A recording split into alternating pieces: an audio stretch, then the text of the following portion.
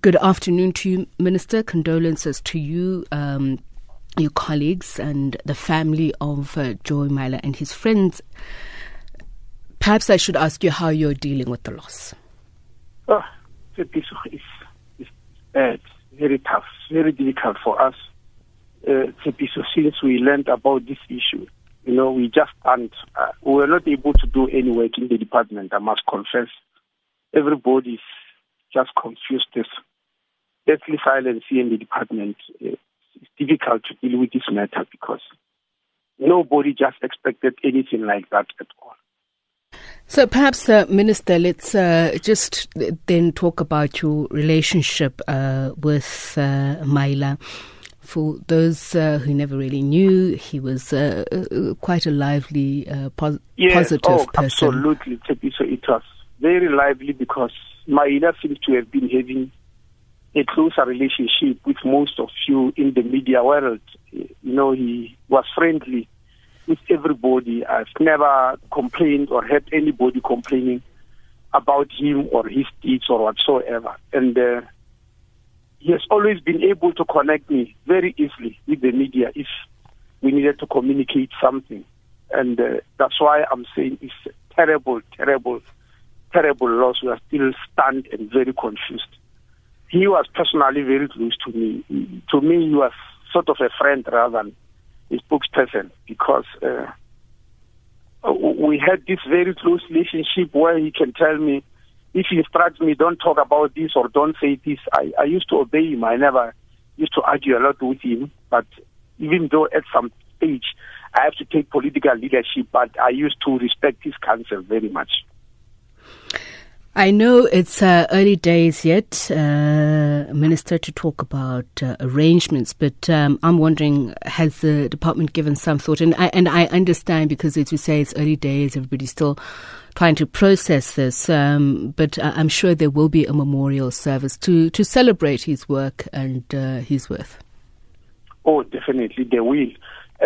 So just an hour ago, I spoke to his wife and his elder brother in Polokwane. I'm actually going there tomorrow. We did not decide on anything until I meet them tomorrow. But there definitely will be a memorial service organized by the department. That one is ours, obviously. Tomorrow I'm going to hear in Polokwane what the family is saying. All right. So on a different note, Minister, not to seem insensitive with regards to what you're going through, two of our listeners yesterday, though, were very critical of your visibility or lack thereof or lack of attendance at the Life Esidimeni arbitration hearings. That's saying that you seem to, talk the talk, but you're not walking the walk. The fact that you're not there seems that you're uncaring. What's your response to that?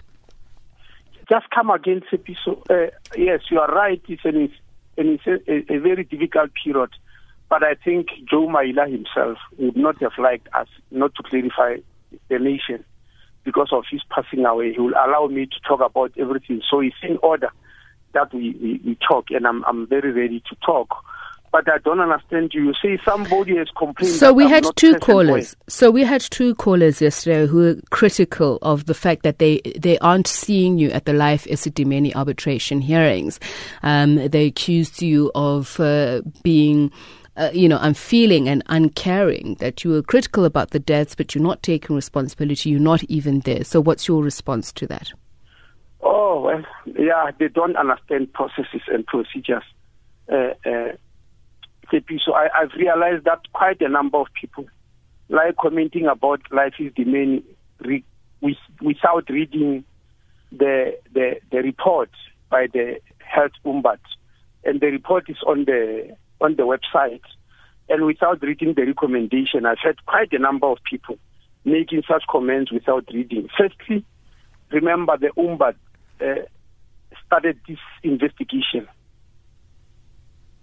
because he was requested by me to do so. I requested the Umbad investigate and report on everything, and he did so in a press conference on the 1st of February in my presence. If they read recommendation number 17, and I think I need to read it to you, so out of the 18 recommendation, number 17 said, the National Minister of Health must lead and facilitate a process jointly with the Premier of the province, that's Gauteng province, to conduct all affected families, individuals and families, and enter into an alternative dispute resolution process. This recommendation is based on the low trust, anger, frustration, loss of confidence in the current leadership of the Gauteng Department of Health by many stakeholders. By the way, when he said current, that was before Gwen Ramokgopa became the MEC. He was talking about then and said people have lost confidence, so we must take over. The National Department of Health must respond humanly and in the best interest of affected individuals, families, relatives, and the nation. A credible, prominent South African with an established track record should lead such a process. Now, Tshepiso, following this recommendation, I and the Premier met with the families many times in numerous meetings to discuss this process. What are we going to do? To discuss with them, what about the patients who are still with the NGO? I appointed a team of 60 specialists, which consisted of psychiatrists, social workers, psychologists, environmental care practitioners, all sorts of specialists, logistics, EMS, I put them together. We even got an office for them in Ferdinand. They started this work of transporting people back where they were coming from. We were meeting with that team every day. We were meeting the families every day, and they were happy.